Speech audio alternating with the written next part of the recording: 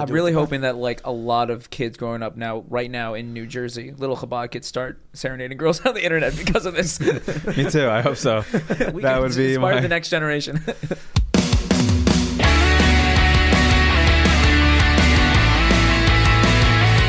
All right, everybody, welcome to another episode of Mislabeled number 30. Which I feel is like a little bit of It's a milestone. A little bit of a milestone, yeah. I have to say it's really like number 10 because I kind of feel like we started the pod over again, Zach, once you came on. Like I took a break for, 4 or 5 months, and then we brought you on. I felt like it was a new beginning, so very cool. First of all, how you doing, Zach? I'm doing really well. Awesome. Happy to hear that. Shmuley is not with us this episode. He has work, so he wasn't able to make it. But we're going to still do a good job on this one. Shmuley, we do miss you. That being said, I have what I think is a very... Well, forever in our hearts. Shmuley. Forever in our hearts, yeah. We have a very special guest with us this pod. Actually, interesting. It's the first person. I reached out on Instagram, I believe it was, and I said we're looking for good guests. If you feel like you have a good story to share, please let me know. Because it's very hard to get people to share honestly and authentically, and people are comfortable being in front of kind of the frum world. That's one of the difficulties and stigmas we're kind of trying to break, I feel like, with this podcast. Mm-hmm. So the guest we have here is Zalman Kraus, right? That's right. He actually reached out to me, and I had a few other people reach out to me, and most of them, honestly, were just, I probably shouldn't say this because people know who reached out to them, but most of them were people I did not really want to bring on my podcast. For various different reasons. Do you have any reasons to share, or do you not want to share the reasons? It's okay if you don't. We could say I'm just so curious. We could say that they weren't of the coolest, most social creatures that, you know. You have to have the right kind of guest on these things. You really do. Yeah, for sure. You can't just have anybody. Stories. Exactly. And someone who knows how to share that. And interesting stories come from interesting people. Correct. So, whatever. Just saying.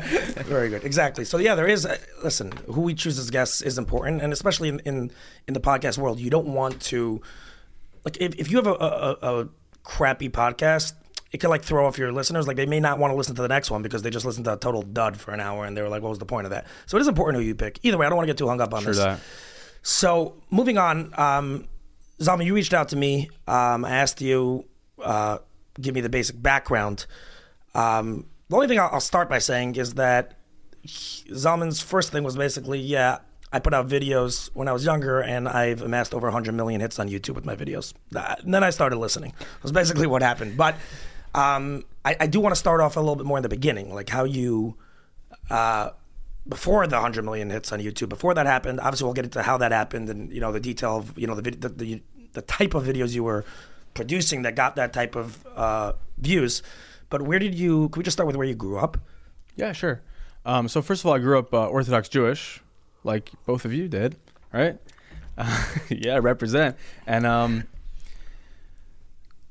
let's see. I grew up Orthodox Jewish in Morristown, New Jersey. Okay. Chabad. Shout out Chabad. Shout out the Rebbe. Chabad. We love Chabad, but we've had a bunch of Chabad guests already. We're killing it with Chabad, by the way. It's amazing. Yeah. No, I'm serious. Are you serious? There's a lot of... by the way, Chabad people are unique. They're interesting. They're nonconformists, I feel like, by nature, and they're willing to share. So it's like automatic. We just have them. That's so interesting. Nonconformists. Yeah, I definitely have that like going for me. I don't know about. Yeah. Did you grow up Chabad at all? No, very not Chabad. We went to Chavetz Chaim Yeshiva, which is almost like. I know what it is. Yeah. It's like the Liffish version of Chabad, so we're like sworn enemies. Yeah. I come from a very musical family. My grandfather was a chazan. My aunt and uncle are both very like big in the music world, I guess. My uncle plays piano for like all these celebrity parties in New York City. Like he used to play Jerry Stiller's birthday party every year, and like, damn. Yeah. So like, I have the music in me. It's genetic. It's very cool. So like siblings also? Yeah, my younger brother is an incredible guitar player, unbelievable. He lives in Austin, Texas now. Yeah, so the music always like fueled, the series later. So, got it. But I was playing music way before, obviously, like when I was growing up and stuff. When you were starting off in music, like just as a musician, you were from at the time, and you were like in that world. I had just kind of left, I guess. Oh, it's actually funny. The music probably had a lot to do with me, like. Having like this existential crisis, which always happens when you grow up and you're given all the answers in life, and then all of a sudden you start questioning things. So then you go through an existential period, right? Yeah. Everybody. Yeah. And it's massive. Yeah. So then I'm like, oh my God, I don't know what to do with all these feelings, all these thoughts. Music. Put it all into the music. Because I feel it's funny you said that. I feel like existential thoughts and going through existential crises, which typically happens or should happen, I feel like when you're between the ages of, let's just say, 13 and 18, it's painful. Those are growing pains, I feel like. And music really could heal pain. I mean, everyone knows that. I don't think, right? It's a way to express the pain. Yeah, and it's like something that almost in a certain way, nothing else could hit that soul piece of us that's in pain outside of music. I mean, maybe you have a great girlfriend or something, but no, nothing. You're right. And by the way, 13 to 18, that's great girlfriends exactly have nothing on music. Yeah, what were you saying? 13. It's funny you said 13 because that's when I started playing guitar at 14. So really? Right, exactly then. Going through that. The reason I asked is because you're not the first musician we've had on. You're not the first no longer religious musician we've had on. But the guy we had on, this guy Rafi Baritas, now he's just producing like his regular like secular music, his love songs, breakup songs, whatever he's writing. But he started off as the 99999 guy on piano. So I was wondering if that was like part of your journey, like music. Kind journey. of, yeah. You were a 999 I guy? started in the Jewish world. My first like thing that blew up was Jewish Star. Do you remember that? I was gonna bring it up because I was gonna impress you with my research knowledge. What? You saw I that? know you're on Jewish Star. I don't know if Label knows what this is. Yeah, I don't even know what Jewish Star is. Explain to him what Jewish Star was. Oh man, what a disaster though. It's hard to What bring a it up. shit show. It was such a disaster. Okay, I'll tell you what it is. It's American Idol, but it's in the Jewish Orthodox Jewish world. It was run out of Brooklyn. And the show, I think they had a couple seasons where you do like online submissions, and then finally they had like the real show where they have judges. They had like people like Gad Elbaz was one of the judges. Yehuda Solomon Lipa from Schmelzer Moshav, Lipa. Yeah. How long ago did this happen? Was this taking like place? 8 years ago, 9. When I was on there, I don't remember. It could have been 9. No, yeah, it was like. Yeah. You know what? It was 8 years ago. Yeah. Okay. Almost 9. Almost 9. Okay, so it sounds like It wasn't on TV. It wasn't. It was on YouTube. On It was on YouTube. Yeah. I got it. So it sounds like from what you're saying, this was a total dumpster fire. Well, what happened was we got to the finals. I actually made it to the finals, okay? There were 250 people all around the world that flew into Brooklyn to do this. I was in the top 12, and all of a sudden they're like, by the way, the show ran out of money. We're not going to film the rest. Joking. No way. It was horrible. Who was funding it? Like you had to pay to get in? Like what was the financial aspect of No, you this whole show? don't pay to get in. It's American. It's like kind of like American Idol. You go in for free. There's funding behind it and advertisers behind it. Right. And then they hope to find a winner, and you get signed, and you come out with like they fund your music video. They fund your career. Right. They fund your career. I remember the guy who won was the South African Funny, guy. Yeah, I don't think he ended up having a real career out of it. Maybe I think he did. but he had a cool music video out of it. I think So what's he had a career. first of all? So it was a different season. You're saying that they ran out of money, not the one which you're. No, right. So that one, I guess they succeeded. They finished. But your it. season, they just weren't. Because I remember seeing just your. stopped in You middle. killed it. I remember seeing your Thank you. what's it called? Not an interview. Your Audition. your audition. I remember seeing your audition. I didn't really know who you were, but like I think. Did you have like long hair in that? Yeah. So like I immediately was like, oh, this guy's like cool. Like he's not super from. Like this guy probably like. I already listens to wasn't music. from at all. Yeah. Props to them though that like they probably knew them. They were just like, okay, whatever. It's Okay, I want to tell you something really funny that happened. Yeah, sure. Okay, so the show it got canceled, but the producer, his name was Danny. He hit me up. He's like, dude, I think you're really talented. I want to like manage you now. Is this Danny Chabad guy who Sparks Next production? Finkelman, yeah. Danny Finkelman. Yeah, I want him on the pod. Oh, dude, He's a fascinating guy. He is. He's awesome. So Okay. So what's funny is what you just said, because he wasn't sure what my deal was with like From Kite or anything. Right. But he actually flew me out to Italy to film my first music video. This is true. Rome, Italy. And he's looking over, like he wasn't there. He just sent me with a videographer, and he's looking over the footage after the trip, and he's like, this is weird. The videographer kind of followed you around Italy for a couple days to like do this video, and you're just like eating at all these regular like non-kosher restaurants. And I'm like, yeah. He's like, so you're not religious at all? And I'm like, nope, busted. Did he have a problem with that, or he didn't care? I think he had a little bit of a problem. He didn't know like what to do because now he has to maybe like hide my identity a little bit. Interesting. Because he produces projects Jewish music. he produces from stuff. And trust me, he wants somebody who's from to be his guy who he's managing. And Right. he flew you out to Italy Yeah. thinking that you were going to be one of his like from. Did he You stop? weren't- Did you like fall off his contact list like effective immediately? Kind of, yeah. He was a little slick with it. You're saying it was like a month process. I don't want to badmouth this guy though. No, He's not at all. interesting. I want him on the pod. Not at all. Honestly, it was a mutual thing. He didn't Okay. he didn't say Yeah. like get the hell out. He didn't do that. Well, Get out I of here. always respect him because I thought like Jewish music, like video production has obviously in the past 10 years like went from like the David Lavona like Lecha true. video in Yeshiva to like actual talent. There's like real talent. I mean, Rafi again, our really talented friend, is involved in that world. And Wait, do you remember Miracle Days? Miracle Days. Oh man, that production was horrible. Anyway, I but don't you're even right. know. But it's no, the stepped production up. went up, and like Finkelman's shit, Sparks Next was like well crafted stuff. Like he's a serious producer, and I think he was trying to make a movie, like a horror movie. I don't know, but he had me. But when we were still like doing our thing, he had me in like a Dudu Fisher film, like playing music and like a shit. It's really interesting. No, I mean, kudos to him. I'm not knocking him in any way. Just going back to that at all, it makes total sense why he probably just conflict. He just can't do it. It's not like for the same reason why Mordecai Shapiro can't give a shout out to non-Jewish nanny. It's the same concept. Like it's something that comes up again and again on this pod because we have people who are like very from them. We have people who are like not religious anymore. This constant like tug of war between like. We have a lot of creatives on here, and a lot of Jewish creatives end up not being religious. And there's obviously, like you said, there's a real connection there between like creativity and not necessarily remaining religious, and like just the idea of like, can you be yourself? Will it be accepted in the frum world? And like at the end of the day, like most of the time, no. That's the thing about artists. Like we want to express ourselves, so if we're held back, it really, it's hard for us. Can I ask a question though? Just between me and you, how did you feel that you were held back by, let's say, Frumkeit from using your creativity? Meaning, obviously, you had an existential crisis, right? And I totally can respect that. But how does that conflict with the creativity piece? Does that make sense? No, I don't really get it. Meaning, if you're not religious because of an existential crisis, totally understand. That makes total sense. But how does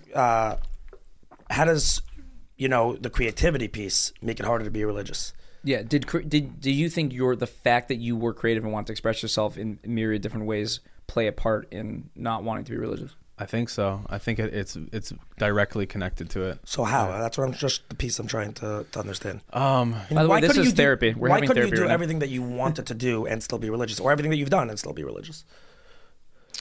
Wow, it's a great question. Yeah, no, it's a great question. I'm sure there's a good answer. I'm not like, God forbid, trying to like. It's a thought-provoking question. Yeah, because I'm sure there's a connection there. That's all.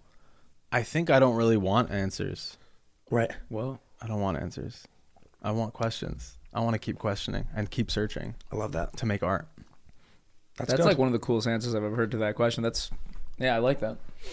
That is very cool. So outside of your music, right, and we're going to get into all the YouTube stuff in a minute, do you have other creative aspects to you, I don't know, in any other capacity that you use as art? Yeah, because you're right. Like I'm always creating and it comes out in different ways. So sometimes like I think I could be an actor. I've acted a little bit, but I think I could like really be an actor. That's one of the goals I'm shooting for. And also I'm a comedian. Like I'm a total comedian, which we're going to get to with the YouTube stuff. Yeah, cuz like it was fusion with comedy and the whole thing. Really? I don't even know where to start with you cuz like looking through your feed on Insta, it's like this guy he's a quadruple threat. Because there's yes, you're doing it. I see you doing comedy, like usually with a guitar, right? So you're a music comedian, right? Yeah, I've done stand up. Stand-up? Yeah, I've done stand up. You've done yeah.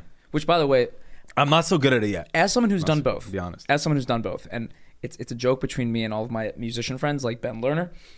All of my friends who do music also want to be comedians, including me. Musicians are the funniest people. Yeah. They really are. I don't know why. And we just desire like validation from like a crowd of people so bad. But like low self-esteem? Do we have low? Maybe that could be it. It's better than me. I'm not a musician. I'm not a comedian. That's low desire. It's terrible. But that's how hard my life is. No, I think you're doing all right. All right. What I'm wondering is do you, because I've never done comedy and I have got pages of jokes that I would like to say. To me, I would rather perform a song I've practiced 3 times in front of a crowd of 200 people than perform comedy for 50 people that I've practiced 100 times. To me, it's terrifying. Do you? Yeah. So having done both, do you think it's like way harder to do stand comedy? Yes. It's the hardest. Part of the reason that it's really way hard. Yeah. Part of the reason it's so hard. I feel like. Part of the reason is you just have a mic. That's part of the reason. The guitar or whatever you're accompanying yourself with really adds so that there's no like awkward silences or like weirdness. That's number one. Number two, when you're doing comedy, you actually have to wait for the audience to respond to you to continue doing it. Wow. Like you have to. You're not so in control. If you bomb, it's just horrific. Have you bombed? Be honest. Oh yeah. Yeah. I'm not good at it yet. I'm serious. Stand up. I'm not a professional yet. Like I really want to be. Can I ask you a question? How old are you, by the way? 30. I thought, honestly, I don't know. I thought you were a little bit older. Okay, fine. I didn't realize you're basically our age. I don't know why. I thought you were like 30. I thought you were like 35. So when you were doing, I do want to get a little bit into the We got time. We got time. Well, no, but I want to just kind of jump into things because I'm sure people are curious about the YouTube stuff. How many siblings do you have? I have 5 siblings. So you're one of 5. Got it. You're like older? I'm the 4th in line, like from the top. So Got it. No, so I'm just trying to like build a little bit of a picture. And you went to like Chabad yeshivas growing up? a little bit. Like they didn't have a secular education, so my parents actually very quickly they moved from Morristown. To where? So when I was like 9. So your parents valued the secular education. They wanted My you- mom does. My mom graduated from Brown University. She like an Ivy Damn. League school, so she's like, yo, we gotta. What like, is she, a feminist? Huh? Not at all. Where did you guys move to? Passaic. Oh, cool. Yeah. Yeah. It's not cool. A lot of great art coming out Do of you know Passaic. do you know Shua Leibowitz? Josh Leibowitz? I think so. I'm Yeah. not sure if you know. Label. I don't We think got to I do. talk about your He's like desire to play Jewish geography on every pod. He's like 29 or something. He's probably something, maybe a little bit older. I don't know. I'm not even sure I think exactly. I know exactly what you're talking about. Whatever. He's one of a bunch. He has a bunch of siblings. I know him a little bit. Oh, they have like 12 siblings? yes, correct. Yes, I so you know do know them. them. I know There you those go. guys. Done. We're done with Jewish geography. Yeah, no, no, let's keep going. He does this every pod. No, I'm just curious if you know the Passaic. Okay, so where did you go after like I guess middle school and high school?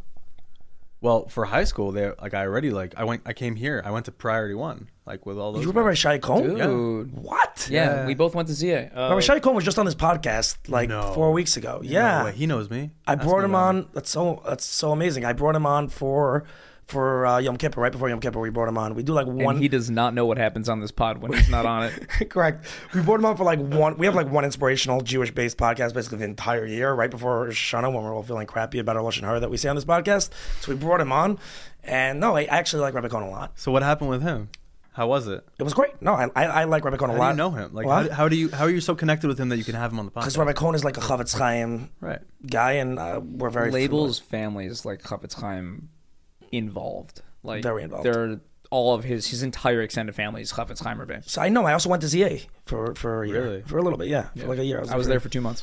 Right. Wow. How long So- were you in Priority 1? Well, we were in Priority 1, so we didn't do like the learning thing at all. We just played pool and Yeah. smoked weed and did nothing. Was there even learning there? Yeah, you can learn if you want to, but like they really don't push it on you. It's very interesting. That's setup. very Reb Shai Cohn's thing. They kind of changed it though because like a lot of people were complaining. They're like, "What are you guys even doing there?" Right. You know. Right. We're keeping him off the streets. How long? of, yeah. What age were you when you went to Priority 1? I went there all through high school. 14 Oh, really? to like 17. I went to Israel. I was like kind of like Did I you actually get, like- dropped out of high school. So Oh, I also did. We're twins. You went to like yeshiva in Israel? I went to Neve. You went to Neve. Not really a yeshiva either. I'm okay. So what I'm gearing. That's not. Whoa. No. Oh no! Again, you could learn if you want to. You don't have to. What I'm gearing towards is like, at what stage? So right now you're 18 in Israel in Neve. When do you first pick up a guitar and be like, I'm gonna go film myself with this guitar in hand? Like, when is the first time that happens? like serenading stuff? Yeah, could you just share with Well, everyone exactly yeah. what the YouTube stuff was? Yeah, like how that the got YouTube you stuff 100 began. How did you get 100 million views? Let's just get right to it on that. yeah, let's get to it. I kind of want to talk about something before that though. It's Sure. it's pretty interesting because like, why does something go viral? That's a very good question, right? I love that question. There's heart in it. There's passion in it. There's something behind it. When I was doing music and serenading girls, like there was a reason why I did that, and there's a reason why I took that opportunity on. So let's talk about that, and then you'll know. Yeah, for sure. You'll have the answer. So what happened was the serenading happened right after Danny and I decided like it's Part not ways. going to work out. It literally happened a week after. Okay, and this is very interesting. We filmed the first episode on Shabbos, and on Friday I was doing music in the studio, and there's a woman who's like, I was working with, and she's super frum, and she said to me, she's like, if you film a video tomorrow on Shabbos, it's going to be really, really bad for you, and nothing's going to work out. It's not going to be successful. And I was like, okay, I don't know what you're talking about, but okay, I'm filming, like that's happening. So we filmed, and this is really interesting. The first video went viral. Your first ever YouTube video. No, my first ever serenading. Serenading. I was doing YouTube before that. I didn't know how to get hits. And you were how old again when you started? 22. Oh, so your first. This is after you came back from Israel already. Oh yeah, The serenading stuff. This is right after Danny, like right after Jewish Star. I was 22, so I was still 22 when we did serenading, when we did YouTube stuff. I was trying to get big on YouTube. There was this guy named Kobe Person. So You might know him. I Kobe saw you Person. with him all the time. Who's Kobe Pearson? So I grew up with him. He was doing pranks on YouTube, getting a lot of hits because it's easier to get hits on pranks than music stuff. It's Yeah. way easier. It's way easier to get someone to click on a video that says "girl sucks on a banana" like it's a Yeah. Right. than like a John Legend cover by some unknown artist. Yeah. Right. So he was blowing up, and then he like Is he a Jewish guy? Yeah, He grew up He is? from. I had no idea. He's I from had no Florida, right? yeah. He's all over. He grew up like we worked in New York. Then we moved to LA for years to film stuff there, and then You were like doing full-time YouTube content. oh, absolutely. We were doing great for years. Yeah, not anymore. Yeah. But Okay. Yeah, I saw most of your stuff as older, but yeah, go on. yeah. So Kobe Kobe asked me, he's like, "Do you want to incorporate music in with the pranks a little bit?" And I was like, "That sounds interesting. What did you have in mind?" And he actually suggested, he's like, "Why don't you serenade girls and for their phone numbers, try to get their phone numbers?" So I said immediately, I was like, "This is a great idea. Why is it a great idea? Number one, it's going to get YouTube views." Yeah. Because I was trying to do, music. Nothing was happening. This is unique. This is cool. This is going to happen. Number two, I was so bad at talking to girls because I grew up I never had girls in my life. I was like, this is going to get me out of my shell to talk to girls and be around them. Are you naturally an introvert? I don't know. It's an interesting question. I'll tell you why. You strike me as a little bit of an introvert that's gotten comfortable with expressing yourself and being a little bit more like, almost like it could appear as an extrovert, but you're really not. There's a whole word. There's a whole type of person like that. Myers-Briggs, the Myers-Briggs thing. I said it backwards because I'm falling off my face. Myers-Briggs? Are you tired? Are you tired? Myers-Briggs, No, baby. but seriously speaking, right? Is that what you're referring to? That's Yeah. so interesting. So there's like introverted extroverts and extroverted introverts. I'm just speaking only because of the fact that you were in Priority One for 4 years. You were in Neve. You still weren't comfortable talking to women by the time, let's say, before you started this whole thing. Well, I was already talking to women and dating women a little bit, but like I was so behind. in Dude, that. yeah. No, man, in fairness, I could totally relate to this. It's not like I'm out to lunch on it, but just, I guess it was just interesting to me. I started a little bit later in my life. Like I was still like very from it, like through high school. So like I had no exposure. I just would have assumed that you had more exposure in Priority One and this and that. I guess I would have just assumed. You're right, a little maybe. bit. And in Neve in Israel, I didn't really go to Israel, so I don't know. Label, A I little don't know bit, if you but- know this, but there's no girls in Priority One. Like, No, but he has more exposure than I did when I was in Chavetz Chaim, Brooklyn. I was very shy. It's a personal thing. A lot of kids in Priority One were talking to girls, were hanging out with girls all day. Right. I was not one of them. I was like super shy. So that's the introvert aspect. I'm so referring to. where did you get you're the right. balls to be a guy who knows you're not good with girls, and the music's not going anywhere, and you're gonna be like, nah, you know what I'm gonna do? I'm just gonna go sing to strangers, hot ones, on the street. Like, That's exactly the point, because I was so shy. I'm like, I have to go to the opposite extreme if I'm ever going to conquer this fear. I applaud you, sir. Did you see the first serenading episode? I think I have, yeah. I was like a little nervous boy. I didn't know, like. That's awesome. And your first one went viral. Like the first, you got like immediate gratification of this is the route. 80,000 views the first day, 350,000 views the first week. I remember it clearly. Wow. That What was must the have been- title? What was that? Hold on. What was that dopamine hit when you were seeing those numbers? It's like drugs, right? It's like has to be. being high. Okay, I remember being at a meal and I'm literally just on my phone the entire time while everyone's talking, just like looking watching at the views go up. I'm like, oh This is my on God. Shabbos. You shot the video on Shabbos, right? Yeah. And it still did well. It's unbelievable. I'm messing. Yeah, how did that whole thing, I never bought into that. I'm like, Hashem doesn't work the way you want him to believe Yeah, he yeah, works. yeah, exactly. That's exactly right. Who knows what's going on? It's not just Who that. knows? Your understanding of how God is not reality. Like, Don't make the rules for him. yeah, it's just absurdity. There's a lot of people that were Jewish that were very. Hashem actually follows him on YouTube. I would say there were a lot Big of fan. very bad people that were Jewish. I mean, Harvey Weinstein was Jewish. He produced movies on Shabbos. They did pretty Very well. successfully. And he was a rapist. So it's like, you know. And it was the rape that took him down, not the breaking of Shabbos. Exactly. Yeah, at no point was the Me Too like, he broke Shabbos. Okay. Yeah, there's so many things on this that I have questions about. Your earlier work, because you were talking about how you were like this very shy kid, and I can kind of tell from your hair right now that you probably had like a Jew fro if it grew out a little bit. Yep. Did you play up the like that as almost like a character, like, oh, I'm just the shy Jewish guy, like I couldn't possibly have game, and then like use that as the surprise of like, no, actually, like, I never used that as an angle. okay, I literally was very shy. It was very hard for me to go up to girls. Yeah. I had to overcome that through years of going up to them. And that's it. It just was real and natural. Could you just share when you did this, the first video? What were you doing in your first video? Could you just depict to the audience who has no idea who you are, who's never went to YouTube, exactly what you did? Again, you said 80,000 views the first day, 350,000 views the second day, and No, the first week, 350,000 views. okay, whatever. The first That's week. safe to say, a shit ton of views. Yeah. What exactly did you do? So I learned 3 songs, Kobe's Choice, he said, listen, learn these three, they're romantic songs. And then I was like, can I add my own song? Because I wrote a song. I'm like, hey, this is a good promo for my own song. Can I add my own song in there? He's like, yeah, sure. So then what we did was we drove to the mall. I think it was winter when we started. So we couldn't film outside. We had to go into the mall.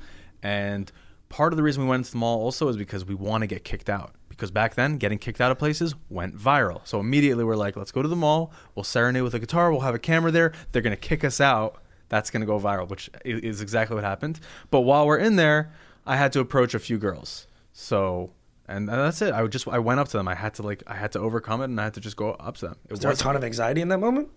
Insane. Honestly, there's a lot of anxiety, and then I had to tell myself, shut off every single thought in your head right now and play the song. That's it. And wait a second, were you successful? Like, what was the response? Did you get the numbers? Very. That's awesome. Very successful. Very successful. Right away. It's extremely attractive. But I wasn't confident at all. Even when I went up to them, I was not confident at all. I was like, kind of like, hey, can I sing you a song? But they still liked it. Maybe they felt bad for me. Maybe they're like, hey, maybe your views were coming from guys who were like, hey, like, he seems like not even that confident he's killing it. Can I say one thing? Women, and sorry for interrupting you. I don't think what I'm saying is novel, but it's always a good thing to remind guys this. Women love when you do that, when you approach them and show confidence. They freaking love it. And it's scary as hell. In a respectful way. Right. People, men and women, people in general, strangers, enjoy being paid attention to and made to feel good. It's like a classic thing. But I think women specifically appreciate a man who has the confidence to go over to them and be honest and upfront if they're respectful about their feelings. And you're not the fear that we have. Again, you could get rejected. I'm not saying it's never happened, but more times often than not, or a lot more than you would think, a lot of times the response is a positive one. I don't know if we're going to keep the story in that I said before, but it was a lot more positive than I thought it would be. Yeah, so, whatever happened with that, by the way? She wasn't Jewish, so that was the end of that. I got you. So you were getting numbers from these girls. Did you end up going on dates with any of them? Like, you're calling these numbers? Like, so the very first video, there was this one girl who was particularly interested, and we were texting a bit, and she was kind of seeing this guy at the same time, but it wasn't really working out, blah, blah, blah. My texting game was so bad because I was new to this whole thing. Like, my texting game was so bad, I lost her. Yeah, I lost her. I could have had it. Like, there's now so I'm many like, ways. Oh my god. There's different ways texting game could be bad. Like, how was your texting game bad? Was it too much? Were you doing too little? Maybe I came off too desperate. Yeah, of course. Yeah. Just being honest. Or when honesty is what we do here.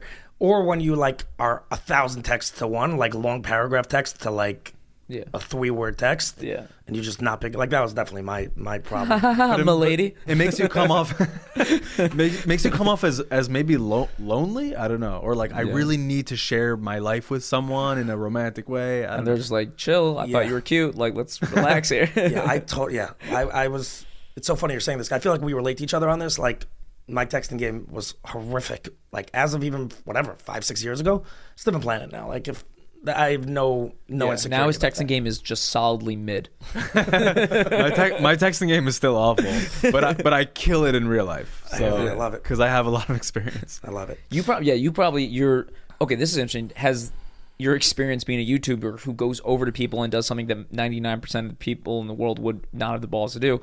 Do you find that, like, now there's just no social situation that, like, you could deal with anxiety of any social situation? Yeah, I don't really have anxiety anymore. You cured your own anxiety. And I have no fear of going up to anyone. Doesn't matter who they are. You have zero approach anxiety for anyone? No, ask Shmuel. That's amazing. Because we were just hanging out in Crown Heights. I picked up a girl. She's been texting. I don't even know if he knows this, but she's been texting me to come over. So literally I just walked up with her. That's awesome. Yeah. That is really awesome. Wow. Have you gotten, like, into relationships out of this stuff? Yeah. Wow. I dated this girl for a year, and she was on all my YouTube videos for that year too. Talk about she wanted to be involved in the stuff. That relationship happened because you went over to her and got her number. Yeah, and then she was in my videos for a year, and she's a singer, so like were you like co-serenading people? No, we were just hanging out. I don't know. I was vlogging, and then we were going into studios and singing songs. That's unbelievable. And she was drop dead gorgeous. Like, wow, that is amazing. I assume when that happened, your anxiety probably done. No, I have no anxiety going up to anyone. No, but I'm saying back in this time, like. With her? Yeah, I mean, that kind of answer, that should have, I would think if you picked up a super hot girl and dated her for a year because you went over to her on a whim and just like played her a song, and like what resulted from that was like having a relationship with someone for a year, right? I would think that would, like, you'd never be anxious again going over to someone. I guess you're right. Oh, anxiety runs deep. Like, I know. Our brains will tend, even if you like totally like are killing it, your brain will be like, yeah, but you're not going to kill it next time. You know? Right. No, there is a piece. It takes. You've just probably had so much experience with not getting rejected that you're just able, that voice doesn't have a say anymore. I have been rejected a lot. That's the truth. Of course. But I think mostly I haven't been rejected. And when I go up to girls and sing songs, like mostly they're not like, get out of here. Mostly they're like, oh, this is awesome. Even if I sing, this is what we tested later on. We tested like really dirty songs, really filthy rap songs, singing them. They love it. There's rarely any girl who's like, how dare you? Wow. It happens, but it's rare. They think it's funny or stupid, but like in a cute way. Like, right? Dude. I saw some of your stuff. So what other, like I saw you had all different themes of the type of stuff you would record. Like I saw one was like, where you dressed up as a homeless man. Right. Like there were a lot of funny things. Like you dressed up as a homeless man. I saw one and you were like, can I get your number? And you were literally dressed in like rags. And like, she's like, sure. You're like, you pull out a napkin and they're like, what's that? You're like, oh yeah, I don't have a phone. I just only have a napkin from McDonald's. Can you put down your number? She's like, sure. Then you're like, can I take you out? Sure. Okay, we're going to have to meet on the corner in the subway. And she's like, sure. Like you just kept on pushing her further. Yeah. So here's the thing. Like either she doesn't want to say no, she feels bad, or she kind of figures it's a joke. I don't really think they were like seriously like, ooh, a homeless guy at all ever. Okay, fine. So anything else you could share on the? So you got 100 million views over. How long was that? Like 8 years. 8 years. Yeah. Okay, cool. The story gets really, really more interesting. Yeah. If you want to know more details and everything. Please. So one of the coolest things that happened was there was a company in Malaysia that wanted to make YouTube. Can you talk a little bit more into the mic? So one of the things that happened was there was this company in Malaysia who wanted to start making YouTube videos, and they didn't really want to film content in Malaysia. They wanted Americans because they thought like that's how you go viral. Everything in entertainment is in America. Let's get American kids to do it who have big YouTube channels. So they started hiring us to make content for them, and the content blew up in Malaysia. So let me tell you something about Malaysia. So you're huge in Malaysia. Literally. So let me tell you. There's 30 million people in Malaysia. That's it. Okay? My views on the Malaysian videos were like at least that. So I almost hit their entire country. That's actually unbelievable. So they flew me out. Like you're like you are literally like the Ed Sheeran of Malaysia. No. Like now it's all kind of dead. Like I've moved on from this. But back in the day, like I was like I flew out to Malaysia and people would stop me on the street. It was so dude. That's insane. It's funny. It was. What type of content were you making for them? Same thing, serenading. They love the serenading there. They loved it. Really? Took off. They gave me my own apartment there. They gave me my own driver. Like I was like a celebrity in Malaysia. That's unbelievable. If you went back there, you think people would still know who you were? I don't know. Been a while. Maybe not. But like, how weird. Like, what is life? Like, who did you go with? What's so weird is that we're having this conversation in the 5 towns. Like you're a kid from Jersey. We're having a conversation in the 5 towns, and then it's like, yeah, I'm like a celebrity in Malaysia. Like that's it's the randomest thing in the world. By the way, it's a Muslim-run country. That's the funny thing. When I got there, they're like, "You're Jewish, right?" I was like, "Yeah." They're like, "You don't have a yarmulke or anything, because like they might give you a fine if you wear a yarmulke in the street." I was like, "Where the hell am I right now?" You went by yourself? The first time I went by myself. The second time I went with the girl who I told you about, who like we dated for a year. Like we went together. Wow, I'm surprised you went yourself to freaking Malaysia. Like I wouldn't have gone to like anywhere in the Middle East that was like a Muslim-run country, but Malaysia, I heard like a lot of things about it. Like they're pretty cool. I mean, obviously that you can't wear a yarmulke or you could get die, fined. but like whatever. You could get lynched, but you took your bets. I don't think they really care about the Jew. I think they care more about the Israeli thing than the Jewish thing. Right. Got it. There, yeah. Right. Wow. So what a crazy thing. So you're a celebrity in Malaysia. That's wild. Okay, and then somewhere in the middle of this mix, how old are you at the Malaysia? I'm just trying to get a picture. 25. You're 25. When does MTV happen? Okay. And talk to us about what that was. Okay. So there was a few things that happened with MTV. The first one is they wanted to do this pilot called Internet Stars in Bars. Never actually happened, but it became a spec pilot, which just means they saw it and they're like, no, we're not picking it up. Oh, okay. Wait, that means something was filmed and produced, shown to execs, and they're like, no. Yeah. So it's just wasted money and time. Oh yeah, it happens all the time. That's how pilots work, right? Well, they're spec pilots, and then if they like it, they're like, okay, we'll put money into a real pilot. Mm-hmm. Then it's a little bit of money. They don't put a lot into the real pilot usually. Mm-hmm. It's usually very cheap, and then they test it. They're like, oh, the audience liked it. We're putting now we're signing you for 6 episodes. We're signing you for 10 episodes. Right. So that never went anywhere. Okay. That never went anywhere. That was filmed in a huge studio in New York called Smash Studios. Is that what it's called? Smash Studios. Sure. After that, what happened? Wait, how did MTV find you? Were you scouted? Did you? Yeah, they looked at all the YouTube pranksters. they had deals with all the YouTube pranksters at the time because they thought like these YouTube pranksters and YouTube in general is going to be the next MTV. So we better get on. It kind of did become the next MTV. Did they sign you? They didn't sign me to any. Okay, so let's continue. So the second thing that happened is they wanted to do a show called Say It in a Song, and they know my content is perfect for it because it's like you actually serenade girls. You saw that episode. Yeah. So like no, I didn't Kobe. See that But you saw Kobe was like serenading his girlfriend at the time, and they do it as a reality show. Yeah. And I'm playing guitar for it, so it's like perfect for the brand. So if you could think about it, I was perfect for them. So they actually wanted me. So that took off a little bit, I guess, and they paid me, which is really cool. When MTV has you on their payroll, it's like, whoa, what is going on here? I'm a little YouTube dude. That's amazing. Yeah. And then something really major happened, but didn't actually happen, which is they wanted me to do my serenading show. And I met with the ex-president of MTV. His name is Tony DeSanto. You can look him up. He was the chief of programming at MTV. Right. He was a fan of mine. Really? He met me in LA. Wow. Took me out for drinks. I didn't know who he was. He was being very humble. And then when he left the table, his assistant is like, "Do you even know? You look like you don't know who you're chilling with right now." I'm like, "I don't." Like, I got an email. It looked kind of professional. He's like, "Dude, this guy used to run MTV. He took you out for drinks. Like, you should Wow. I was like, what? No, that's good. And I was played it cool. But and by the way, I thought they were BSing me. So I had to look him up afterward. And I'm like, oh my God. So he wanted to produce a whole show just for you? Well, no, he wanted like a few YouTubers who do unique things with music. And I was obviously on the list. Okay. There was a few other ones. So what happened? So we had like the go ahead, like it's called like the green light. They green light you for a pilot. And for some reason, like they wanted to link it with MTV of UK. They wanted to do like a collab, MTV US, MTV UK with our show. And for some reason, there was some beef, and that was it. The whole thing went out the window.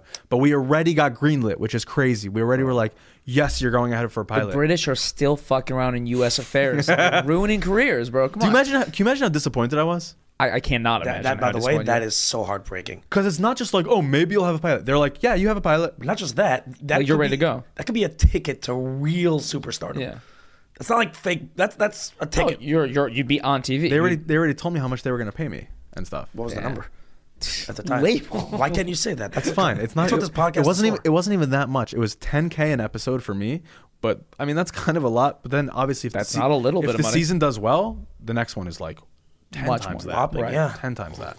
Of course. Okay, so that's not so Holy crazy. shit. But they're still talking about kind of real money for for somebody like Yeah. That's a real job. Yeah. Where I'm serenading girls, like it's a real job. Anyone It's a paying you six-figure any income. money to serenade girls? Like any money? Like if someone give you like a half-used sandwich, like Exactly. for parenting, that's Sometimes crazy. I would serenade girls and they'd be like, "Oh, here's $1," and I'd be like, "Oh, I'm not busking. poor. I'm not busking." Like Great. I'm like, "You're on camera." They're like, "Oh, Oh, that's okay. Regular question, like just logistics. Yes. Yeah. Where's the camera guy? right." And so- how is he not freaking people out? Like he's got to be kind of out of the way, I'm assuming. And one also, other- who's the camera guy? And how much were you paying the camera guy? And one other question also, once we're at it, bombard the hell out of you. Yeah, thanks. One other question. Is it legal to just like film all these chicks? Do they have a problem? Why being do you filmed? have to ask for them the permission afterwards, or have to blur their face? Okay, These are all very, answer all good, the, very yeah. good questions. What was the first question again? No, I'm just kidding. So the cameraman has these little tiny cameras, probably like this, maybe a little less, and he has to have skills of hiding and zooming. He has to have skills of being far away So he's kind of far. and zooming in. It's like a sniper a little bit. Yeah. Yeah, literally. What was the next question? We don't pay him that much. It's a Craigslist job. It's like Craigslist job. It's like $100 a session, which is like 2 hours. Do you really want to know the numbers of everything? Yeah. No, I mean, sure, yes. but like, Zach, stop saying yeah. no. The answer is yes. I have a lavalier mic. Do you know what that is? You need the lavalier Yeah, mic. of course. The thing that clips on Yeah, here. Yeah, because then you get the distance shot. Right. Because it's synced up. So you need that for hitting camera. What do you mean by the distance shot? Sorry. So if he could be really far away and still pick up my sound because he needs to, right. because it's connected through whatever radio waves. So it's Right. like I could be really far away, Okay. which you need. So how far away is the cameraman typically? He's probably like 40, 50 feet, Got it. maybe more. Okay. Okay. Are you allowed to film? You're allowed to film anybody in a public place and put it on YouTube. The thing is, they could flag it on YouTube if they want to. So we don't want to cause problems. So after you do You go over to them. you go over them after and be like, by the way, we just filmed you for YouTube. And most of the people were totally fine with it. Yeah, we've had people be like, no, Right. you're not. Of course. You're not putting me on YouTube. And we just would be like, all right, that's it. Next, move on Next. They quickly. didn't freak out. They weren't like calling the cops. Some people are really paranoid. Not really. I think that there were enough people at this time already like doing camera work in public that people kind of knew what it was. Also, you were doing this out in LA, right? Yeah, in LA, people are cooler about all this stuff. Used to like everyone's trying to get famous in LA. Like there's cameras around. So true. Nobody like freaked out and wanted to call the cops. Some people were a little put off by me. I've had people be like, "Dude, get the hell away from me." I've had that like a few times. Yeah, of course. Right. And like it makes you feel bad. I'm like, I'm just trying to like make your day and like maybe You're trying to make your day. Yeah, maybe get a little famous. But the person that's gonna say that to you doesn't give a shit about what you're gonna tell them afterwards. I feel like they're not gonna start feeling bad for you when you like when you basically show that they just made you feel bad. It's a dick person as it is to begin with. So it's like sometimes I'm in a bad mood. I come off a little weird too. You know, you can't nail it every day. Were you doing this every day? Like how many days a week were you like were you treating this like a day job? Like, okay, time to go to work. Like, time to go serenade random strangers and get filmed. Like, how often are you doing it? So I think at 22, I was living at my parents' house. I didn't care about like, oh, you got to do it every single day and hustle hard. I kind of was like, hey, we're already showing a lot of growth, so let's just keep doing it. Mm-hmm. I think when we went to LA, I was sponsored to be there the first year, so I also didn't care. By who? By Kobe, the whole channel. Like, oh, wow. Yeah. Okay. Yeah. So I also didn't. You were working for him officially? I feel like we were kind of we were like we were like collaborators at first. Kind of like collaborators. I don't think I was ever like employed by him. I think a little bit later he would like hire me to do stuff. Yeah. So maybe. He had like I've seen a lot of your stuff. I've never seen any of his, but people tell me he was like very, very big on YouTube. Yeah, way like his numbers. Way bigger than I was. What were his numbers? Like his subscriber number? Dude, he has over 6 million followers. He has over 6 million? Yeah. He's like a legitimate YouTuber. Is he still huge? Or he's out of the space? He's kind of not doing it anymore. He's focusing on other things like modeling. He's actually I'm not supposed to say it. I can't say it. He's gonna be like a movie, like a real movie very soon. Wow, that's awesome. That's but I can't say any more details. Don't say any more details. I don't want to have to edit anymore. Then we probably have to. Right? Yeah, we were. Well, I'm saying for his sake, honestly. Yeah. But hold on 1 second. How much? So something like that. How much is YouTube bringing in? Like if he's with the views that he's getting, how much is YouTube's? Or how much are you making off YouTube? Like, are you at this stage? How much is the channel making? I'm not going to ask you how much you were personally making or he was personally making. For people wondering if there's like a viable way to make money. Oh yeah, dude, absolutely. Like you have to be killing it though. We were getting tens of millions of views every month for like years. Once you're doing that, you're making real money. You're also getting sponsorships. Bro, we got huge sponsorships sometimes. You know Dumb and Dumber 2? Sure. They promoted their movie through our channel and a few other pranksters channels. What are they paying for such a thing? I'm not sure exactly, but it was probably in the tens of thousands. Wow. Yeah. And what about just for that one thing, you know? But also, you also get AdSense. Meaning, you also get ad money. Yeah, for sure. And once you're having also 10 million views a month, like those numbers are also big. That's what I'm asking. What's YouTube, right? Everyone says you can make money on YouTube. I'm not super familiar with honestly with the space, and I assume most listeners and watchers are not either. It's just this concept that we hear about. So could you just share? You're saying obviously you need to be killing it in order to make money. Someone who's having the success that you are having, which is tens of millions of views over a month for a couple of years. What are you making in a year if you're having tens of millions of views a month? It's trying to gauge something. Yeah, listen, there's a lot of factors involved, so it's hard to know. There's different monetization on different kinds of content. There's different payments throughout the different months of the year. There's a lot of different factors, honestly, really? Even more than that. I'm not sure exactly how much the channel was bringing in, but I know Kobe at some point he announced I'm a millionaire, so right, which is incredible. Yeah, that's incredible. It's just having fun with your friends. Yeah, it's a lot. There's a lot of work. You know, right. This is a lot of work. It's fun, people don't realize how much work it is to make clean, good-looking content at a regular pace for the internet is a full-time. It's a lot. Zach, how difficult is this? Let's be real. How long does it take you to edit? I'll go on record. It's a lot less difficult than a lot of my friends' more like legit jobs. It's more work than people realize. It's a lot of work. It's a lot of work. Can I ask you how much an edit takes you, or how long it takes you? I'm not the editor. Oh. I'm in charge of the editor. There's an editing team that does it. Yeah. All right. We'll talk. We can talk afterwards. You know, from one YouTuber to the next. You know, we have don't mean to brag. We have 262 followers. 262 followers on YouTube. Hey, listen, you gotta start somewhere. We gotta start somewhere. I remember my first 100 subscribers. Really? Yeah. Yeah. You just gotta keep plugging away. You were lucky that you got viral at the beginning. Something I wanted to ask you is oh, now my brain's farting. Oh yeah, like when. Okay, so first of all, I'm getting very nostalgic right now because I was a huge YouTube fan, just like a fan of YouTube. We were talking a little bit before the pod about like how all the channels I used to follow. you were kind of what we would say like the first wave of prankster YouTubers. Absolutely. You were like first wave. Now Yeah. it's like everyone and their grandma has a prank channel. There's so many kids on like college campuses. They're doing the serenading thing. They're doing the purposely awkward thing, farting in public, whatever it is. Yep. That's like, that blew up. It's on TikTok now also. Like, do you kind of feel like you're like the grandpa of like these new creators? Like, Yeah. dude, I was doing this in 2010. Yep. Way before 2010. Oh, sorry, no. 2014 we started. Fine, yeah, but you 2014 were early. was when it started. When did you? When I started So you were the first wave of this. of pranksters. We were the first wave of pranksters. Yeah. Got it. Yeah. Interesting. Yeah. How long was YouTube really around before that? 2005. So Yeah, it but took I- 9 years. I for said that people- really confidently, but I'm not It sure. was for sure. 2005, but I don't know if people really. I don't think it was so big in 2005, was it? Or I think YouTube was big within like 1 year after coming that's out. crazy. Good You- But I'm YouTube saying was like- it took 9 years for someone to come up with the idea of pranking. That's interesting. Do you guys remember not having YouTube? Do you remember like pre-YouTube when you wanted to find a video, there was like 17 different websites. Like maybe it's on this Flash website. Yeah. And then YouTube was like, all this shit is right here, all of it. Do you remember Meta Cafe? Of course, I remember Metacafe. Of course. So Yeah. to answer your question, I think the technology became so good for pranking that then that's what sparked the wave. Like those lavalier mics, they weren't affordable Or around until I hear right. Wait, That's a good point. That's a great point that he's Interesting. making. You call yourself a prank YouTuber, but like so far on this pod, what we've discussed is you serenading women, which is haha prank. not I really made a you prank. like me. Have you done prank videos?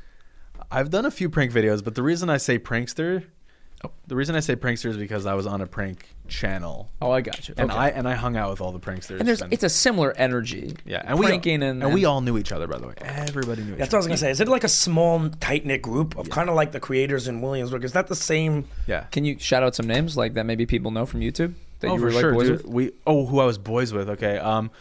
Definitely the New York pranksters. We were all boys. Dennis ETV, Mo, and ET. They're called. You know Mo and ET? No. TV. All right, it's fine.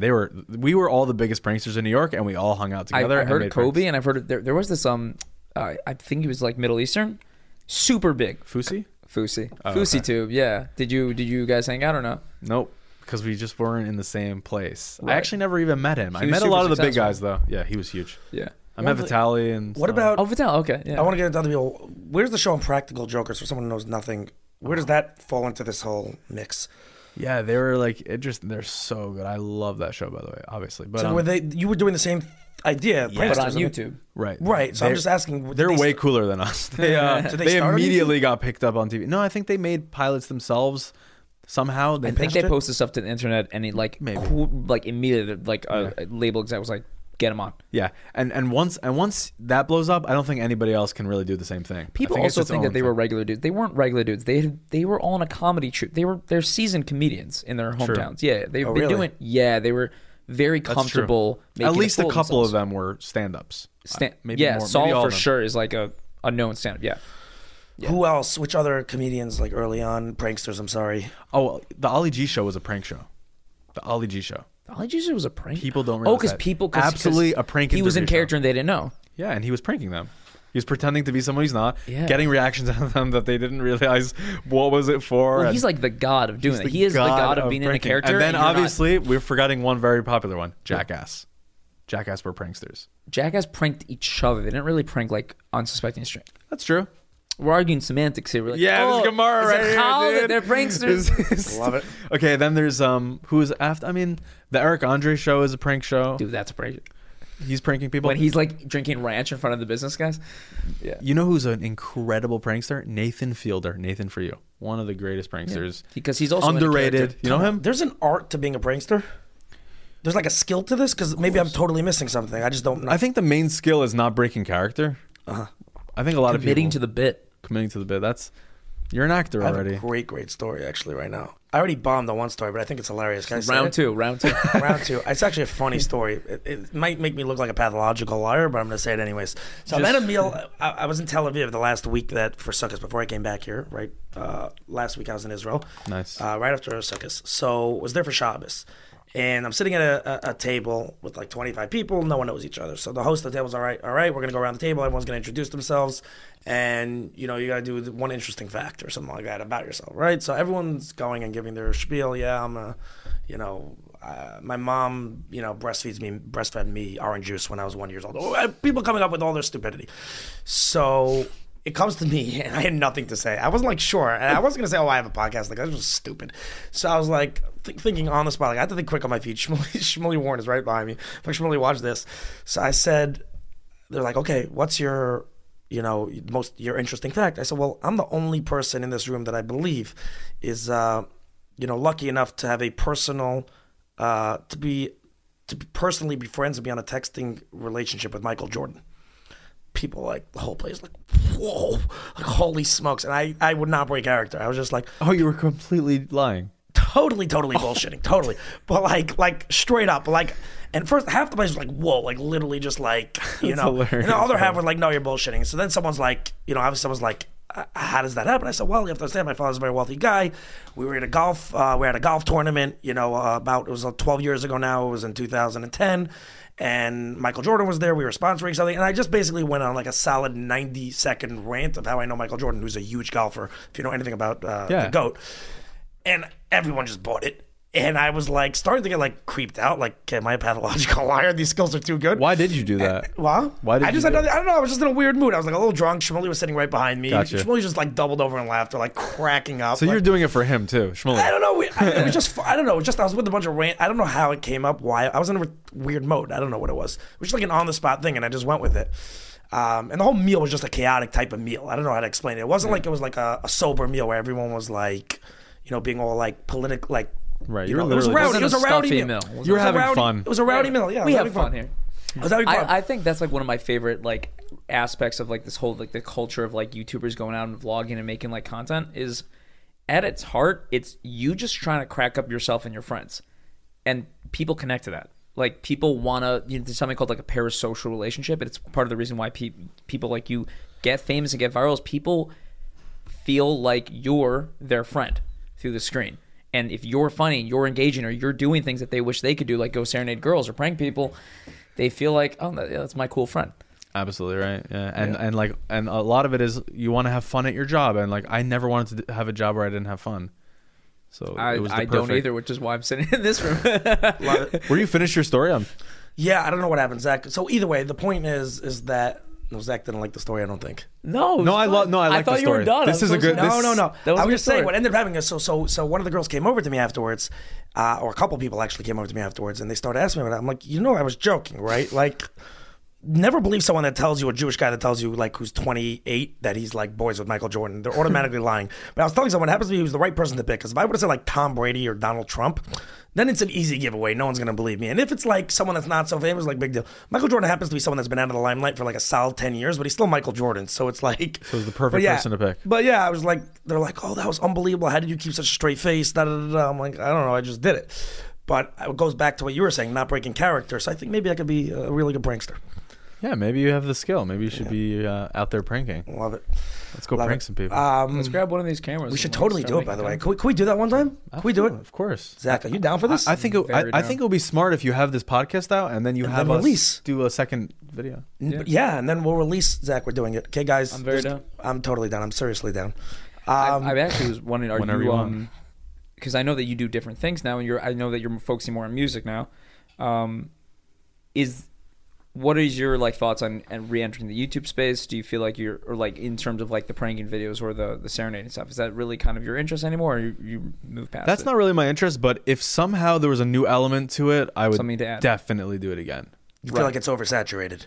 Yeah, but I'm also kind of done with it. It's like as an artist, it's like I had my time. You kind of conquered that world. I think I did. Like there's like hundreds of kids trying to serenade now, so I'm like, all right. I did my thing. Really? There's hundreds of kids doing that? You're the OG. That's the bottom line. No, I'm serious. This is the OG. You are the grandpa of this. I have the biggest serenading girls video on YouTube. It has 22 million hits. By far the biggest. But why was there no sound to it? I tried. You sent it to me. I played it. There was no sound. Oh. I don't know what happened. Maybe we uploaded it. Let's figure out that technical issue right here live. No, because you sent it to me when you were asking me if you could come on, and you sent it to me. I tried playing. I'm like, there's no sound. Did I send you only one video? You sent me one video. The biggest one had 22 million, and then I'm like, okay, the sound is not working. Let me Google. Let me go to YouTube and put in your name, which I did, and I found a bunch of other videos that had 5, 6, 7 million hits. Did that video not have sound anymore? I don't know. They might have taken it out because of copyright. That would be really bad. I hope I haven't checked it in a while. Sorry to like reveal that to you on the pod. Yeah, I'm gonna cry. No, Either way, we're gonna make more pranks. Let's go. So what are you going for now? Right? What are you about now?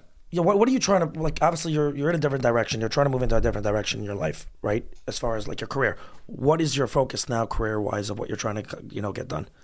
That's a good question. I'm not. I'll be honest. I'm not 100% sure. I hustle every day doing different things. We're starting a production company. I'm doing stand up. I'm recording songs, playing shows, getting on podcasts. Still making content, but. Like, I'm not 100% sure. I do want to be like a star of the stage and screen. You know that term? Yeah. Like a Bette Midler or something? Yeah. Not like her, but that was a weird comparison. No, why not? Like Bette Midler. Like, I want to be like Bette Midler. No. But like, you want to do it all a little bit. Kind of. Song and dance, man. A real song and dance man. And have a name like a celeb. Like, be a celeb and just do a bunch of fun things. I think that if you keep on going, the way success a lot of times works is that the path will kind of open up. If you just keep on doing your thing, a lot of times in life the clear choice presents itself, and all of a sudden there's that epiphany moment where you're like, this is what I need to be doing. I mean, you had that epiphany moment already once with the serenading the woman with Kobe. You were saying how music with the prank, that type of idea, like exactly, it just happens out of nowhere. And you're right, because I was doing a bunch of things at the time, and like I didn't know where anything was going, and all of a sudden, boom, this happened, and you don't even realize it. All of a sudden it hits you, like, oh, maybe this is the thing. And then you like go to sleep the night and you're like, let's freaking go. Like that type of... you see it in your mind. You're like, wait a second, this is gold. Right. I already know it's gold. 100%. Can I ask, I don't know if we're like off topic, but like I want to know like your background too with like what you do. Because you said you're talking about success, and I want to know like what your background is. I don't think I'm like the number one person to talk about success, but I would say that I do real estate. I cool. Attempt to be successful in deal making in real estate. What does that mean? Just like... So I'm a broker, which simply means that I find people who are looking to sell their properties, find people who are looking to buy properties, and basically I'm a shadchan. I make the match, negotiate the terms of the deal. Is that what you do full-time? That's what I do full-time, yes. Very cool. When I'm not bothering Zach about the podcast and driving him up a wall because I'm a maniac. Is the edit done yet? How many times have you heard You think you're joking? It happens all day. No, I told him. I assumed. Yeah, no, I'm very obsessive about the work that I do. Am I, Zach? Will, we've been starting this new initiative where Label does not text me about the job until after his work hours of 6. It's what's best for him. It's what's best for me. It's what's best for the pod. And you went a whole 2 days before you broadcast. It was not even 2 days. It was like literally 1 day. Yeah. And then today, the Non-Jewish Nanny episode just came out tonight. And yeah, tonight I didn't see it yet. No, we work very well together, me and Label, because like I'm like a creative. I'm a creative too. I consider myself to be creative. Like I make music. I perform places. Uber talented, in my opinion. Yeah, so I'm a dancer. I want to know more about that. Get into it, and I love podcasts, and I do think you guys should collab. He's a sick dancer, bro. I'm not a dancer. He's a sick dancer. No, well, we could talk. I've harbored a strong desire to be on like a YouTube making content my entire life. Do you do TikTok?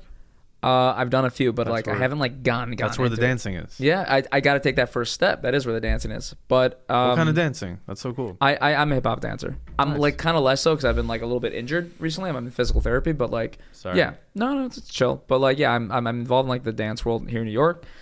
And then like Label, who is also a creative person, but he's like really good at like, he's a real good manager. He's a good boss. He's good, like he's got the vision for how to work things. So we work very well together. Kind of the creative side and then like the business side that comes together here. Also, like we both like interviewing people. We really enjoy getting to know people. I could tell both of you are. That's the thing. You have to be intrigued by people. You have to have your attention like off yourself when you're doing this, right? Yeah, for sure. And I have to have all my attention on myself. So yeah, I mean, it's so interesting. I'll tell you why. When I started this podcast, there was such a piece of me wanting to share who I am with the world, and like. It was much more of a self-centered thing. Not that it's not anymore. It probably will always be. But with that being said, what I learned very quickly is that it's not about you at all. And it's like, check your ego at the door. It's all about the guest. And the guest is the one that has to do 99% of the talking. What he learned is that no one gives a shit. No, but truly, like, I think we're getting much, much better. I think I've gotten, doing podcasts, in my opinion, is an art. Like, I really think so. It is. And the first 20, it's tough. Like, not interrupting each other, just like flow of conversation, making it palatable to the listener's ear. There's just a lot of different factors. So, this is my own creative type of thing. And I think Zach is also awesome. you told us that one of the things you're working on now is you want to start your own podcast. Do you have an idea of like what sort of people you want to interview, or what direction you want to take that podcast in, or not really yet? Yeah, because I know a lot of people, and I that's one thing about me. Like, I actually know who to get on the podcast, because you have to know the right type of person, right? We talked about this. You have to have an interesting person, and they have to have an interesting story. Mm-hmm. What I'm dealing with right now is setting up the technical aspect. I love what you guys have in here. I was trying to set up a podcast. I come in here, I'm like, oh yeah, I'm way behind.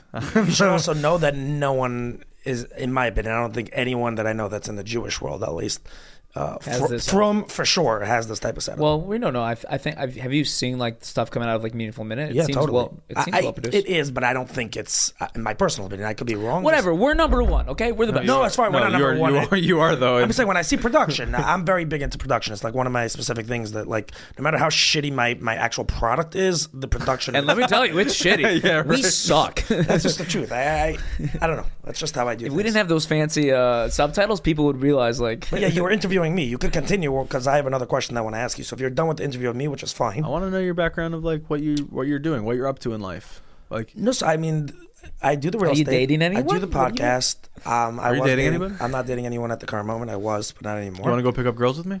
Yeah, let's do it. Okay. Let's serenade and pick up girls. Absolutely. We have to do a prank video.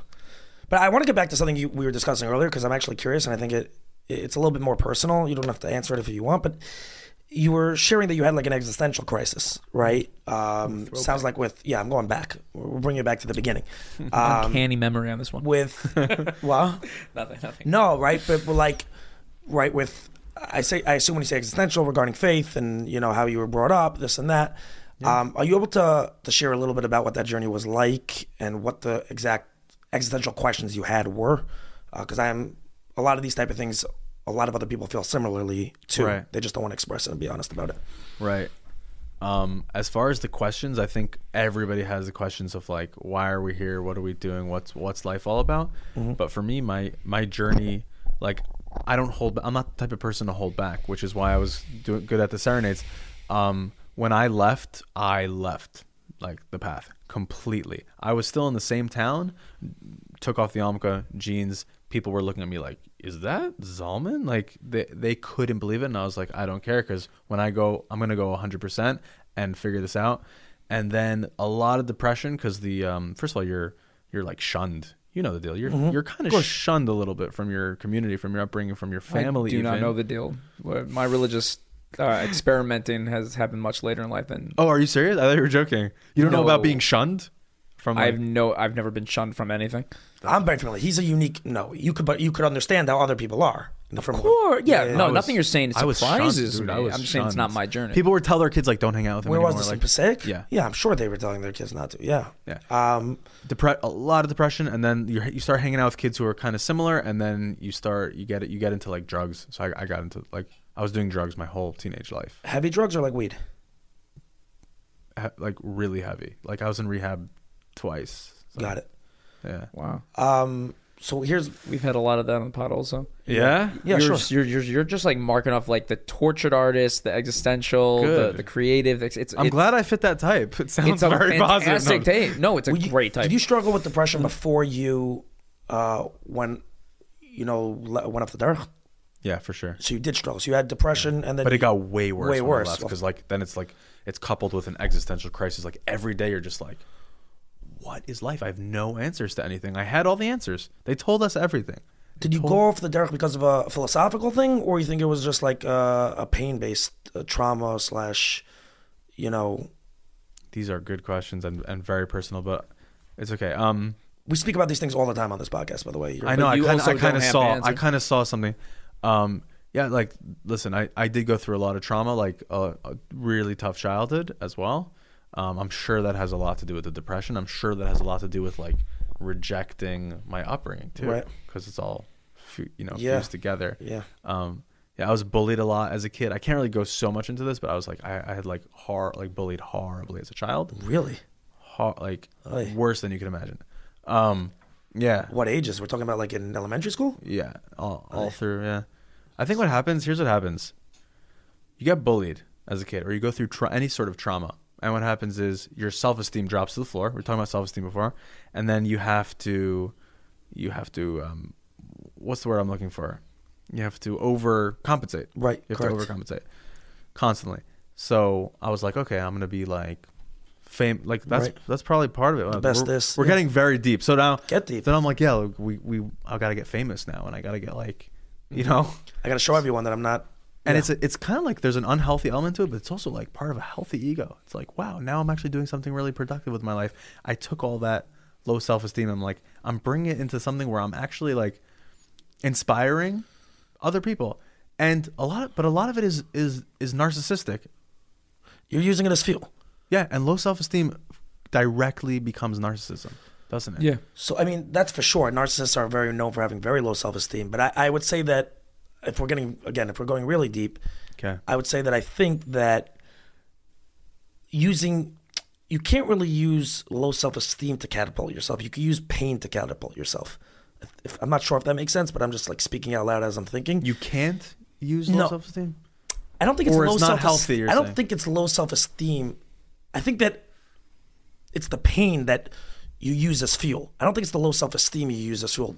The pain, it's what comes first, chicken or egg, right? The low self-esteem happens and you're in tremendous pain because of that. And then you use that pain as a means to catapult yourself. But the low self-esteem is what creates the overcompensation of like, I have to prove myself more because I feel so badly about myself. Yeah. I'm not saying I'm in full agreement with you. Yeah, I think that's a really good point that it becomes narcissistic. So do you feel like, it's funny because also like people talk a lot about like millennials and like our culture of putting our stuff up on YouTube. Like we're all narcissistic. We're all narcissistic. That's the thing. Being aware of it is really important. I think I'm much more aware of it now than I was when I like started doing all this stuff. Like people would be like, "Dude, you're an asshole." I'd be like, "Really? I didn't even realize."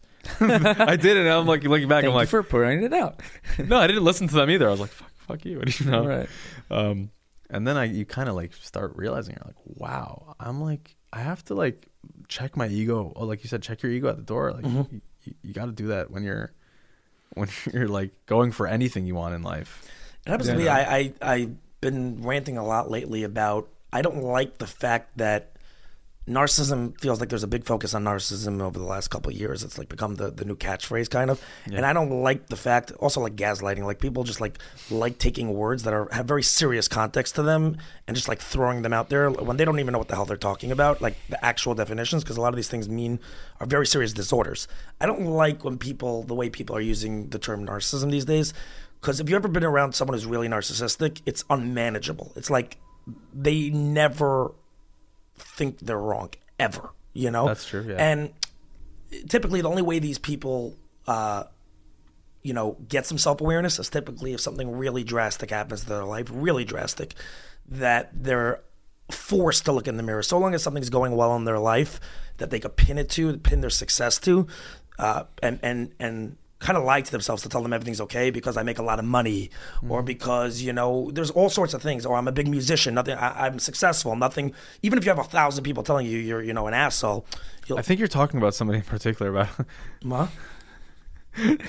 What? Anyway. What do you think I'm saying? I feel like you were talking about somebody like who's been in the news a lot lately. Who, Donald Trump? No. Who? Kanye. I feel I'm not even talking about Kanye. You started saying like the musician thing, and then I'm like, oh, he's talking about Kanye. Saying in general. I'm just saying that a lot of people like to throw out the word narcissism and that's true. And gaslighting, I know, it's true. I think to get the label as someone who's a narcissist. I don't even want you to call yourself a narcissist because I don't think it's fair. That's all I'm saying. Okay, I appreciate just talking that. to you. I don't. Unless, listen, that's just my personal. No, you're right. I was using it as the word that, like, yeah, you're right. It's we're all talking about it lately, but we all are on the narcissist spectrum. We really are. We think about ourselves first of all before anybody else. That's already what narcissism means. It's a lack of perspective for others, right? So, like, already we're all kind of on the spectrum somewhere.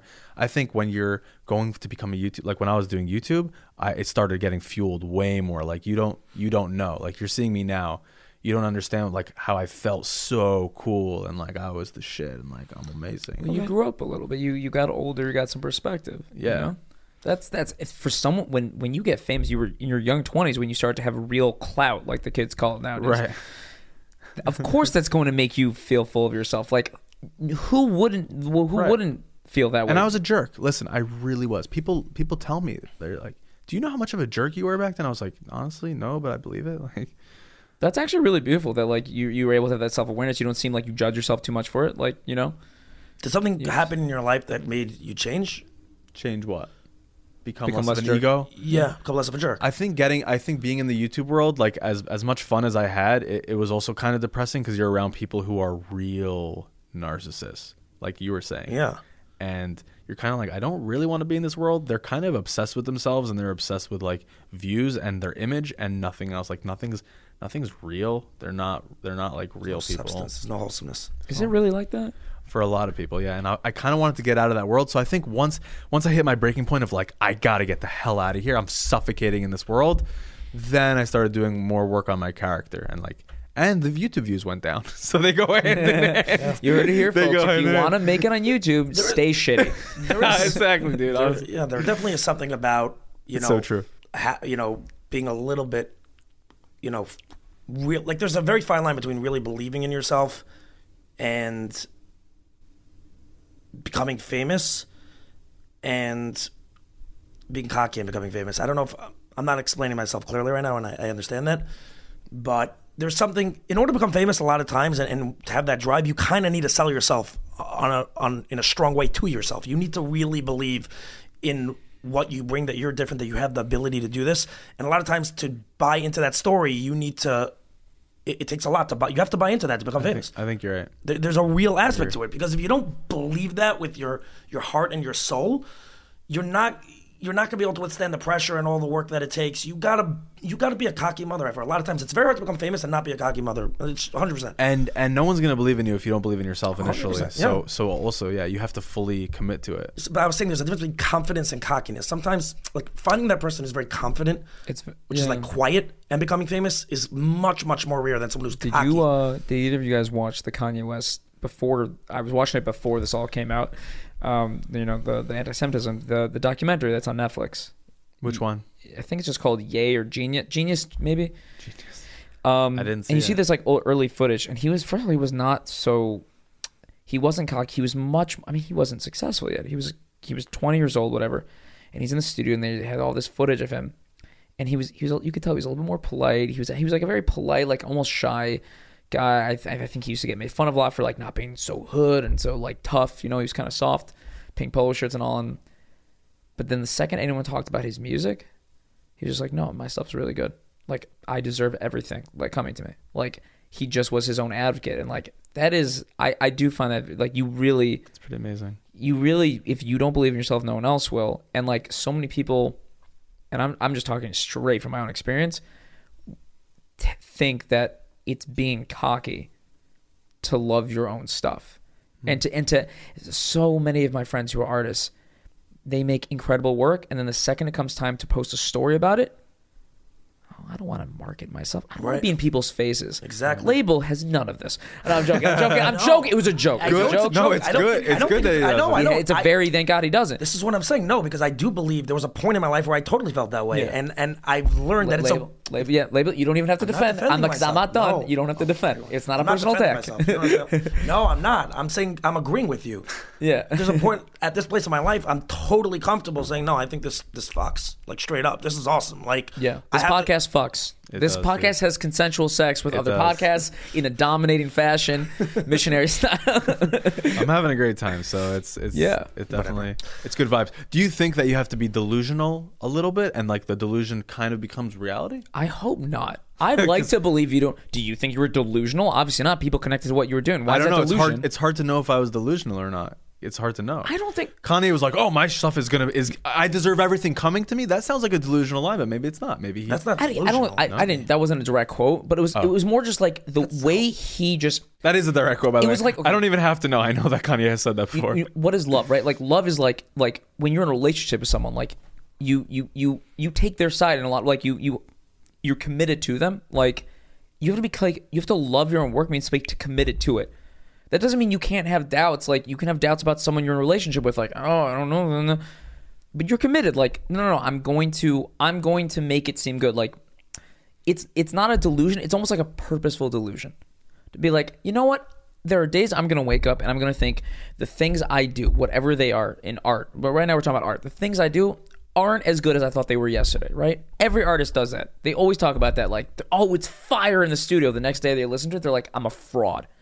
Yeah. What's commitment? What's loving yourself? What's loving your work? Love is going on the days when you think you're a fucking fraud and like, I'm never releasing this shit. It's awful. To go like, no, but I committed to this. Like, and I thought it was good the other day. Like, it's good. It is good. It is good. If that's delusional, sure. I think it's a beautiful delusion.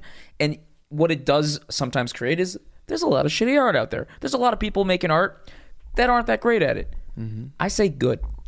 Good, bring out more shitty art, because the more people, I just want people to feel okay putting themselves out there, because then the people who are going to make something amazing will. But I would say even better, for if we were always scared about putting something shitty out, no one would ever get anywhere, because even someone great puts out a lot of shitty things. True. You have to be okay with putting out something shitty, because you'll put out, for every 20 shitty things that you'll put, for every good one you'll put out 20 shitty ones. That's the reality of life. There's also a deeper concept here, which is like, why are we even as a culture so obsessed with like, oh, like art became this thing where it's like, oh, you do art? Like, well, how good's your music? Like, where does it produce? Oh, is it produced really professionally? Like, art is something kids do. Like, this singing songs, whether you're serenading to a girl on YouTube or in the studio with Rick Rubin, is human expression. We are expressing ourselves. It's art. It's healthy, and it's this. We have this obsession with like, yeah, but like, what's your views? Or like, are you professional? Is it for real? My podcast. You are. You are not. Like, we're just being human. Like, that's how we. Art is what we do, and like, that means it is okay inherently to make shitty art. I hear that. No, I always joke around. Nice. I probably said this on 1,000 pods so far, even though I've only done 30, but everyone probably heard this before that listens. I always talk about how this podcast is my art. Like, I can't play music or anything, but I have like a certain creativity piece that I use that I really want. You're also a Chippendales dancer on the weekends. Exactly. Are you? Yeah, he gives a fantastic lap dance. Fantastic. I've had many. Very nice. So that's how you guys met. Yeah, exactly how we met. That's what I do for a living, by the way. I told you real estate. Oh. His real estate is this lap, baby. Amazing. Wow. So yeah, good stuff. We've gone everywhere in this spot. I feel. Is there anything else? What's something with all the things we've talked about? And you've dropped like 7 bombs on this podcast. I knew you were cool and that you did cool shit on YouTube before this, but like after hearing, like, you've just really blown my mind. Is there anything else that people would be surprised to know you've been involved in? Oh man, like a talent of yours or like a story that came through that. I don't know. I have to think about it for a second. I worked with Kevin O'Leary, you know him from Shark Tank. You did? That's wonderful. I don't want to name drop though. No, name the fuck out of bro. dropping. This is a safe space. Okay, this is a cool story. So you never know who your fans are going to be. Like you said, you connect with people. I don't know who I'm going to connect with. Sure. I've connected with people in very, very high places. Also people in very low places, like the whole spectrum, right? So one of the people I connected with is this business guy. I don't know. I don't really want to talk about him. I don't think he wants me to bring him up. But no names. He is a very, very serious business person in the world. Like he closes $100 million deals kind of guy. I didn't know who he was either. Same thing as like the MTV guy. I have no idea who these people are. But he hit me up one time, and I know when you get sent an email, you know if it's somebody legit or not when you've been doing it as long as I have, and probably you guys can relate. Right. So I saw the email. I'm like, oh, this guy's legit. But then he sent me another email. He's like, do you want to perform with Kevin O'Leary? We're doing like this event, and he plays guitar. I don't know if you guys know that. Kevin O'Leary from Shark Tank plays guitar? Yeah. He plays guitar. He's what pretty good. What the heck did he want you doing with Kevin? Like, I'm trying to imagine he what wanted that me to show be on is. stage with him because he was a fan of mine. By the way, Kevin O'Leary was just at a big real estate conference, Jewish real estate conference called Ecor. Apparently, he just bombed. It was just a total shit show. It was not good. Yeah, I heard that. He was good when we performed. He was like playing guitar. No, he didn't play guitar there. He was maybe he's a better guitarist than he is a speaker. he's like a world-renowned speaker though. Like he does. Yeah. Okay, whatever. Now, but anyway, okay. So he told me, he's like, yeah, like Kevin's performing. We want you to come. I was like, yeah, okay. Like I know this is some kind of a scam. He's like, all right, you don't believe me? Just come to the city. There's this conference going on. Just come and check it out. Bring your guitar though. And you literally emailed him back like, yeah, right. Like, he seemed so legit. So I was kind of trying to get a feel of this. Like when someone says something like that to you, you immediately think they're lying. Like, yeah, the BS detector goes off. Yeah, it's like you saying like the Michael Jordan story. People are like, "What? Like, what are you talking about?" But then it's almost weird enough to be true. Yeah. So that was this. So I'm like, all right. So I'll check it out. So I go. Sure enough, Kevin's there. I meet him in the lobby, and I have my guitar, and I'm like, I was like so cool. I don't know why. He seems so cool. Like the way he is on Shark Tank is not him. He's chill as hell. Like, so he's in the lobby, and I'm just like, hey, Kevin. He's like, hey. I'm like, I'm going to play guitar with you today. He's like, oh, I heard about that. You want to jam now? I was like, yeah. So I'll show you videos. Like, I'm jamming How with long him. ago was this?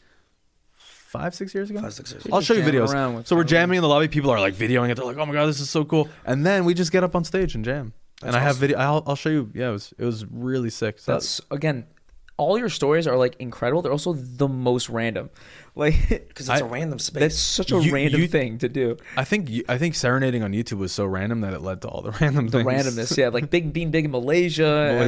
Malaysia's the randomest thing ever. That is hilarious, Wow.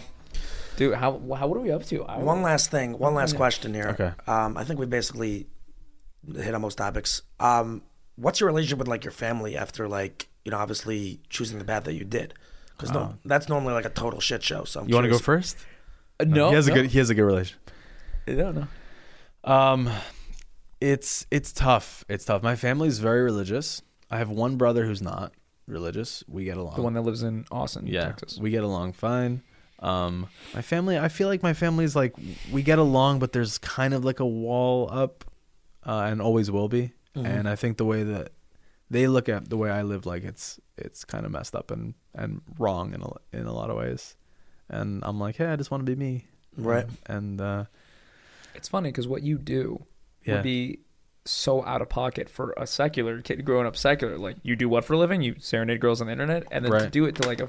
if I grew up secular, I would not be serenading girls on YouTube. right, all. exactly, that wouldn't have happened. It wouldn't have happened. because you would have been already good with girls. So Exactly. I would have talked to girls. I wouldn't have had this complex that I would have to overcome. Love it. Thank God for Jewish complexes. Thank right? you. Yeah. Also, one thing I do want to say is my dad. He is a very fascinating, weird person. I don't get along with him so well. It's true, but like growing up, he kind of did what I did on YouTube later, which is go up to people and like kibbutz. We call it like kibbutz with them and like mess with them on the This street. shit runs in your blood, bro. Yeah. What was he doing that for? He had fun. He's bored a lot. I think he thinks life is kind of boring and he tries to add excitement to it. I think I got very influenced by that. Oh, your dad sounds fascinating because he wasn't getting filmed. He is such a fascinating individual. You should have him on the podcast. I just love people who do bits, who like realize that life is a little absurd, and it's like it's just a bit. Like, I'm just doing a bit. And I think my dad looks around and he thinks people are just like living like, okay, pushing shopping carts in the supermarket, like picking out things, and he's like, let me go mess with everyone in the supermarket.